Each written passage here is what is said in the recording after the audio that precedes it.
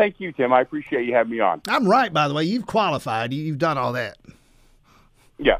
All right. I have qualified. I'm ready to go. All right. Let's. The website's up. We're accepting donations, so we're ready to rock and roll. All right. Mark Evans, the number 4, Mark Evans for schoolboard.org is that aforementioned website. Talk about, flesh out that resume. Professor of Education at Piedmont University now, by the way. Flesh out the resume for us. What's that day job like?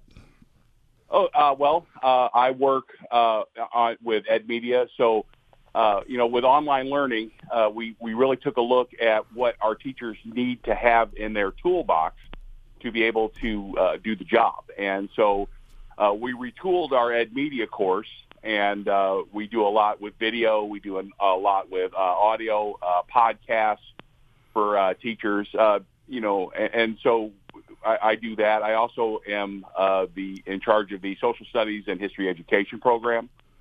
So I work with teachers who are going to be teaching. In fact, that's where my certification was, and that's where I got my EDS, was in social science education from the University of Georgia.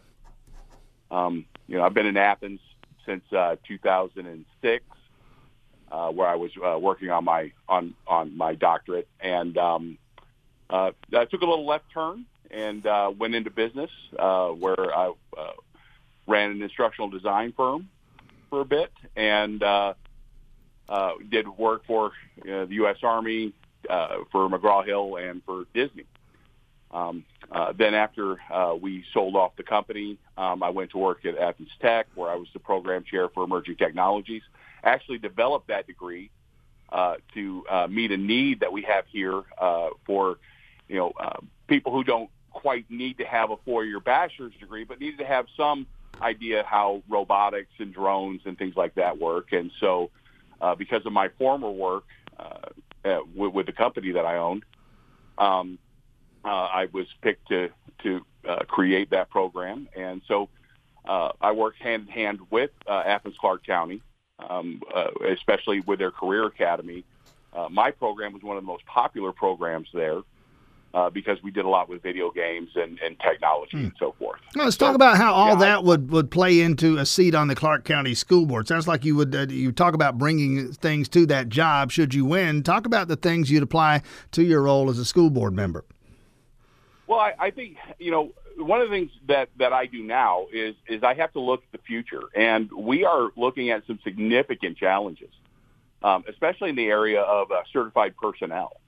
When you look at the Athens-Clarke County website, you see that, they're saying that we have close to 2,000 certified personnel. Well, that's all true.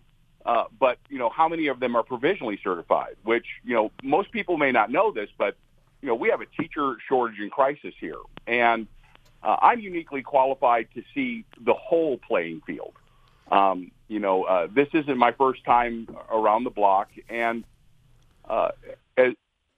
this is not the time for on-the-job training either. I mean, we need someone who has a grasp of what we're about to face. We're about to face a significant teacher shortage because we have teachers who are leaving the field left and right.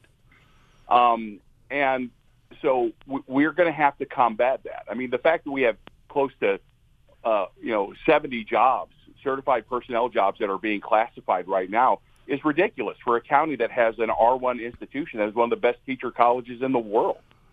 Right? And I'm talking about Piedmont. I'm not talking about UGA. Understood.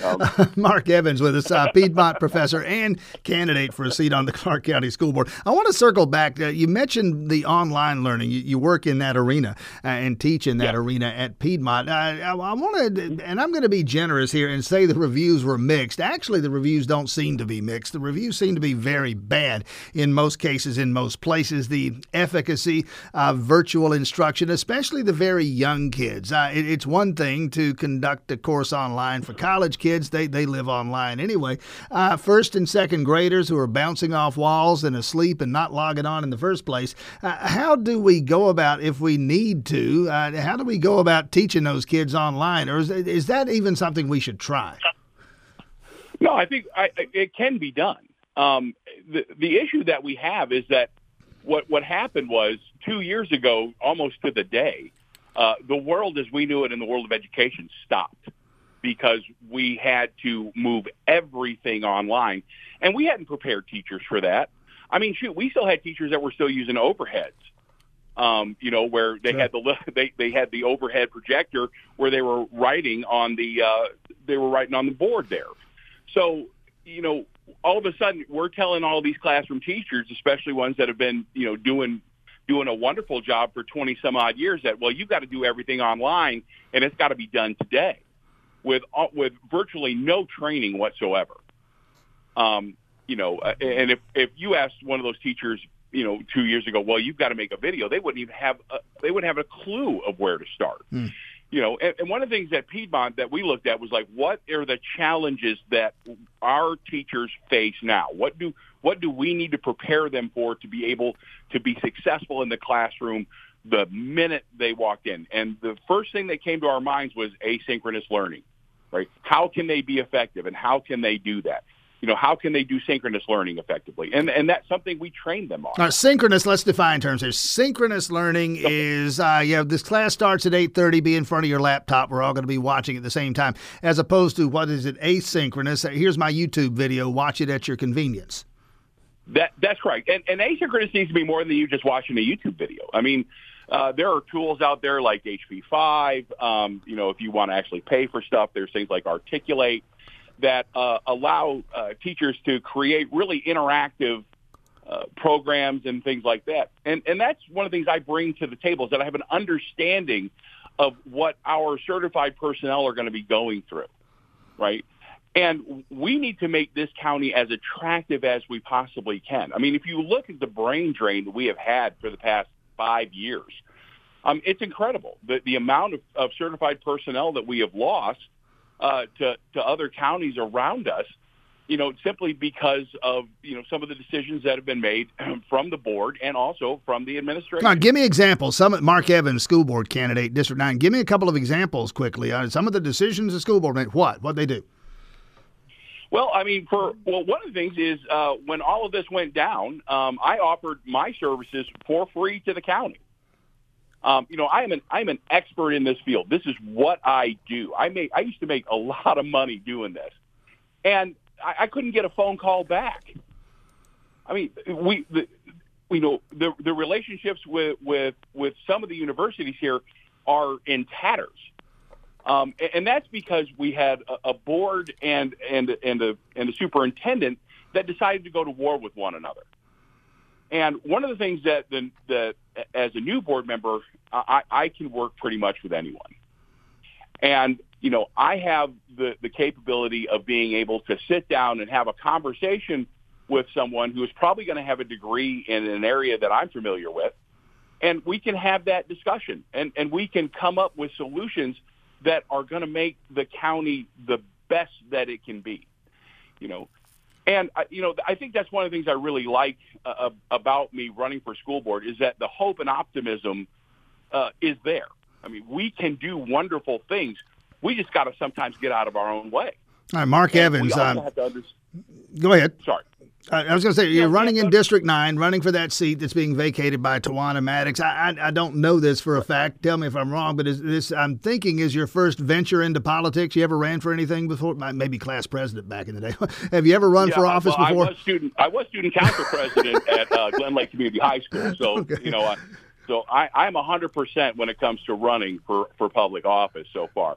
No, this is the first time. And normally, folks like me, we don't come out of the ivory tower. I mean, we get in there and we ensconce ourselves and we